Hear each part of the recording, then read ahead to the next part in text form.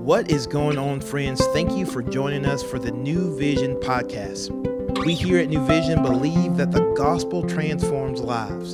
So we're going to take an opportunity to open up God's word and see what he has to say so that we can take the best next step to become more like Jesus. Hey guys, it's another New Vision podcast. Cloud with you here. We're starting a new book today. Hopefully you listened to yesterday as we finished out the book of Joshua, which we ended with Joshua's death. And we said that could be a positive thing because he lived 110 years old and he led the people well. He's called the servant of the Lord.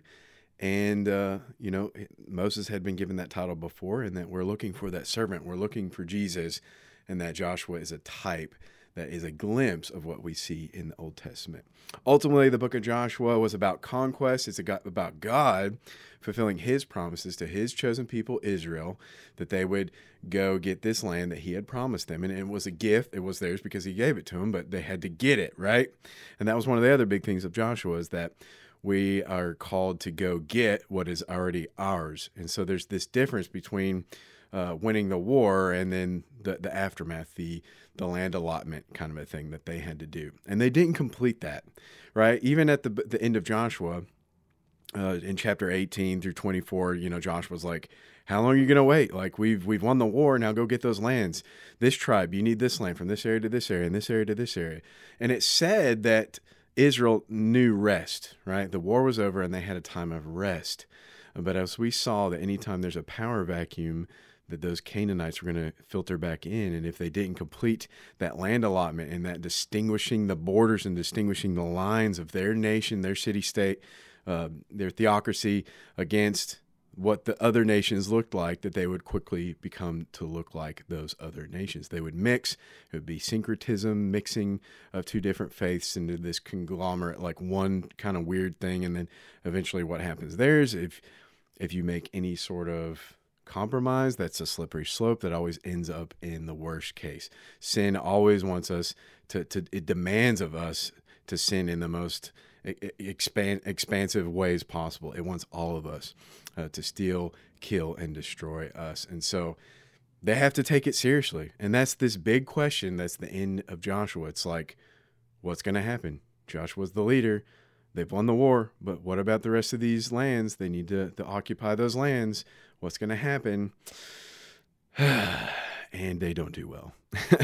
They just don't. And it's not to be Debbie Downer, but Israel fails over and over and over and over again. And that is what the book of Judges is all about. It's this cycle. It's a series of cycles. Judges refer to these earthly guys who are military and civil leaders. So they're the judges of Israel, and they rise up and they like, these enemies are coming back against us. We need a judge, and he's going to save. And the judge rises up, and then they conquer the enemy, and then Israel does what is right in her own eyes, and they go back into their lawlessness and their sin, and it's like they get worse and worse every cycle. This continues.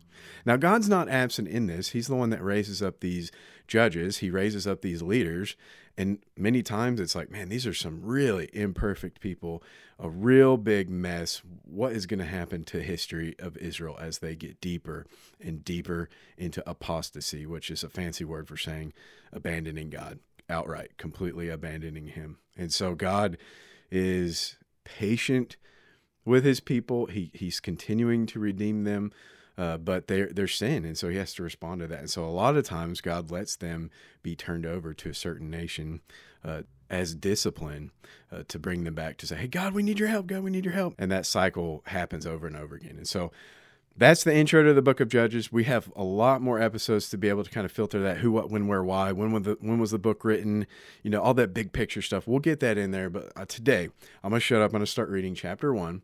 And so this is Judges chapter 1, verses 1 through 36. It's a lot of ground to cover.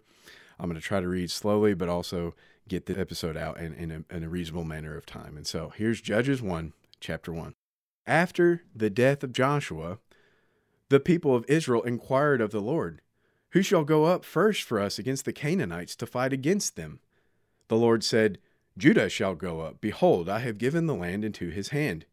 And Judah said to Simeon his brother, Come up with me into the territory allotted to me, that we may fight against the Canaanites. So this is the tribe of Judah and the tribe of Simeon. And likewise, I will go up with you into the territory allotted to you.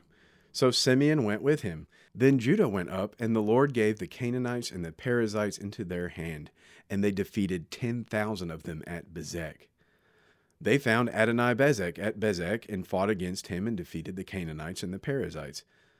Adoni-Bezek fled, and they pursued him and caught him and cut off his thumbs and his big toes.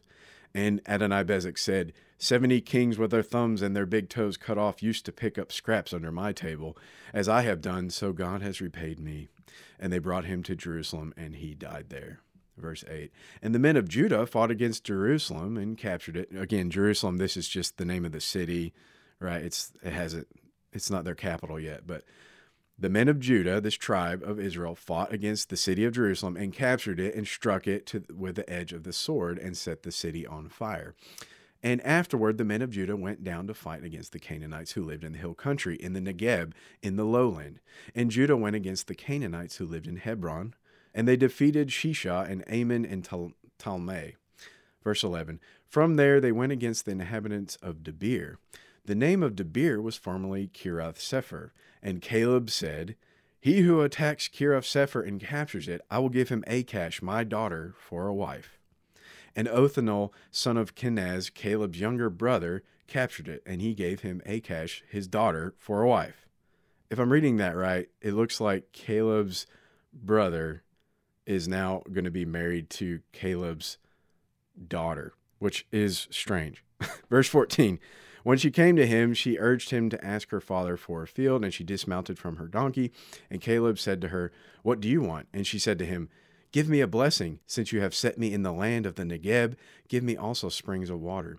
And Caleb gave her the upper springs and the lower springs. Verse 16. And the descendants of the Kenite, Moses' father-in-law, went up with the people of Judah from the city of the palms into the wilderness of Judah, which lies in the Negeb near Arad, and they went and settled with the people. And Judah went with Simeon his brother, and they defeated the Canaanites who inhabited Zephathah and devoted it to destruction. So the name of the city was called Hormah. Judah also captured Gaza with its territory, and Ashkelon with its territory, and Ekron with its territory. And the Lord was with Judah, and he took possession of the hill country, but he could not drive out the inhabitants of the plain, because they had chariots of iron. And Hebron was given to Caleb, as Moses had said, and he drove out from it the 3 sons of Anak. But the people of Benjamin did not drive out the Jebusites who lived in Jerusalem. So the Jebusites have lived with the people of Benjamin in Jerusalem to this day. Verse 22. The house of Joseph also went up against Bethel, and the Lord was with them. And the house of Joseph scouted out Bethel. And the spies saw a man coming out of the city, and they said to him, Please show us the way into the city, and we will deal kindly with you.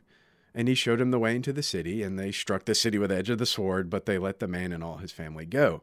And the man went to the land of the Hittites and built a city and called its name Luz. That is its name to this day. Verse 27, Manasseh did not drive out the inhabitants of Bethshean and its villages, or Tanakh and its villages, or the inhabitants of Dor and its villages, or the inhabitants of Ablim and its villages, and the inhabitants of Megiddo and its villages, for the Canaanites persisted in dwelling in that land. Verse 28, when Israel grew strong, they put the Canaanites to forced labor, but did not drive them out completely. Verse 29, and Ephraim did not drive out the Canaanites who lived in Gezer, so the Canaanites lived in Gezer among them. Verse 30, Zebulun did not drive out the inhabitants of Kitron or the inhabitants of Nahalah, so that Canaanites lived among them, but became subject to forced labor. 31. Asher did not drive out the inhabitants of Akko and the inhabitants of Sidon or Alab, or of Akzib, or of Helbah, or of Aphek, or Rehob, but the Ashpharites lived among the Canaanites, the inhabitants of the land, for they did not drive them out. Naphtali did not drive out the inhabitants of Beth-Shemesh, or the inhabitants of Beth-Anath, so they lived among the Canaanites, the inhabitants of the land. The Amorites pressed the people of Dan back into the hill country, for they did not allow them to come down on the plain. The Amorites persisted in dwelling in Mount Heres, in Ajalon, and in Shalabim. But the hand of the house of Joseph rested heavily on them, and they became subject to forced labor. And the border of the Amorites ran from the ascent of Akrabim, from Selah and upward. Whew, that's a lot of words. I probably didn't say like 90% of those words correctly, but the point is, like, this is a pretty detailed account. Hopefully you're still listening, right? Okay. This is a pretty detailed account of like failure. Yes, they do a pretty good job, but it's not complete. It's not comprehensive victory. And so many of these verses, it's like, and they lived among them. And they didn't drive them out, and they lived among them. And they didn't drive them out, and they lived among them. Fail. They did not drive out the people that they would eventually become. You know, a companion of fools suffers harm. And that is exactly what is going to happen in this cycle of Judges. I know that may be discouraging to us as we set this book up, but guys, continue on. I'm going to come back tomorrow. We're going to talk about this some more as we move into chapter 2 and set up this cycle of Judges. God's not done with Israel. Yes, things are about to get worse. There's going to be these cycles of failure and deliverance, but we should never lose sight of the fact that God has chosen this people. He wants to redeem them, and ultimately, this cycle points us to the end of the cycle, and Jesus accomplishes it once and for all. One of the biggest themes of Judges, and this is the very last statement in the book, it's that everyone did what was right in his own eyes, for there was no king in Israel. And so that points us to that need for a king. That is the biggest theme in Judges. I hope that this has encouraged you as we look forward to that king, and we continue to do that through this series. Thank you for joining with us, and we'll see you tomorrow. Thank you for joining us today for the New Vision podcast. We hope that you have heard a word from the Lord and that you can better walk today in light of God's word. To find out more information about New Vision, we would love for you to follow us on Instagram at New Vision Life or look us up online at newvisionlife.com. And as always, we look forward to seeing you tomorrow.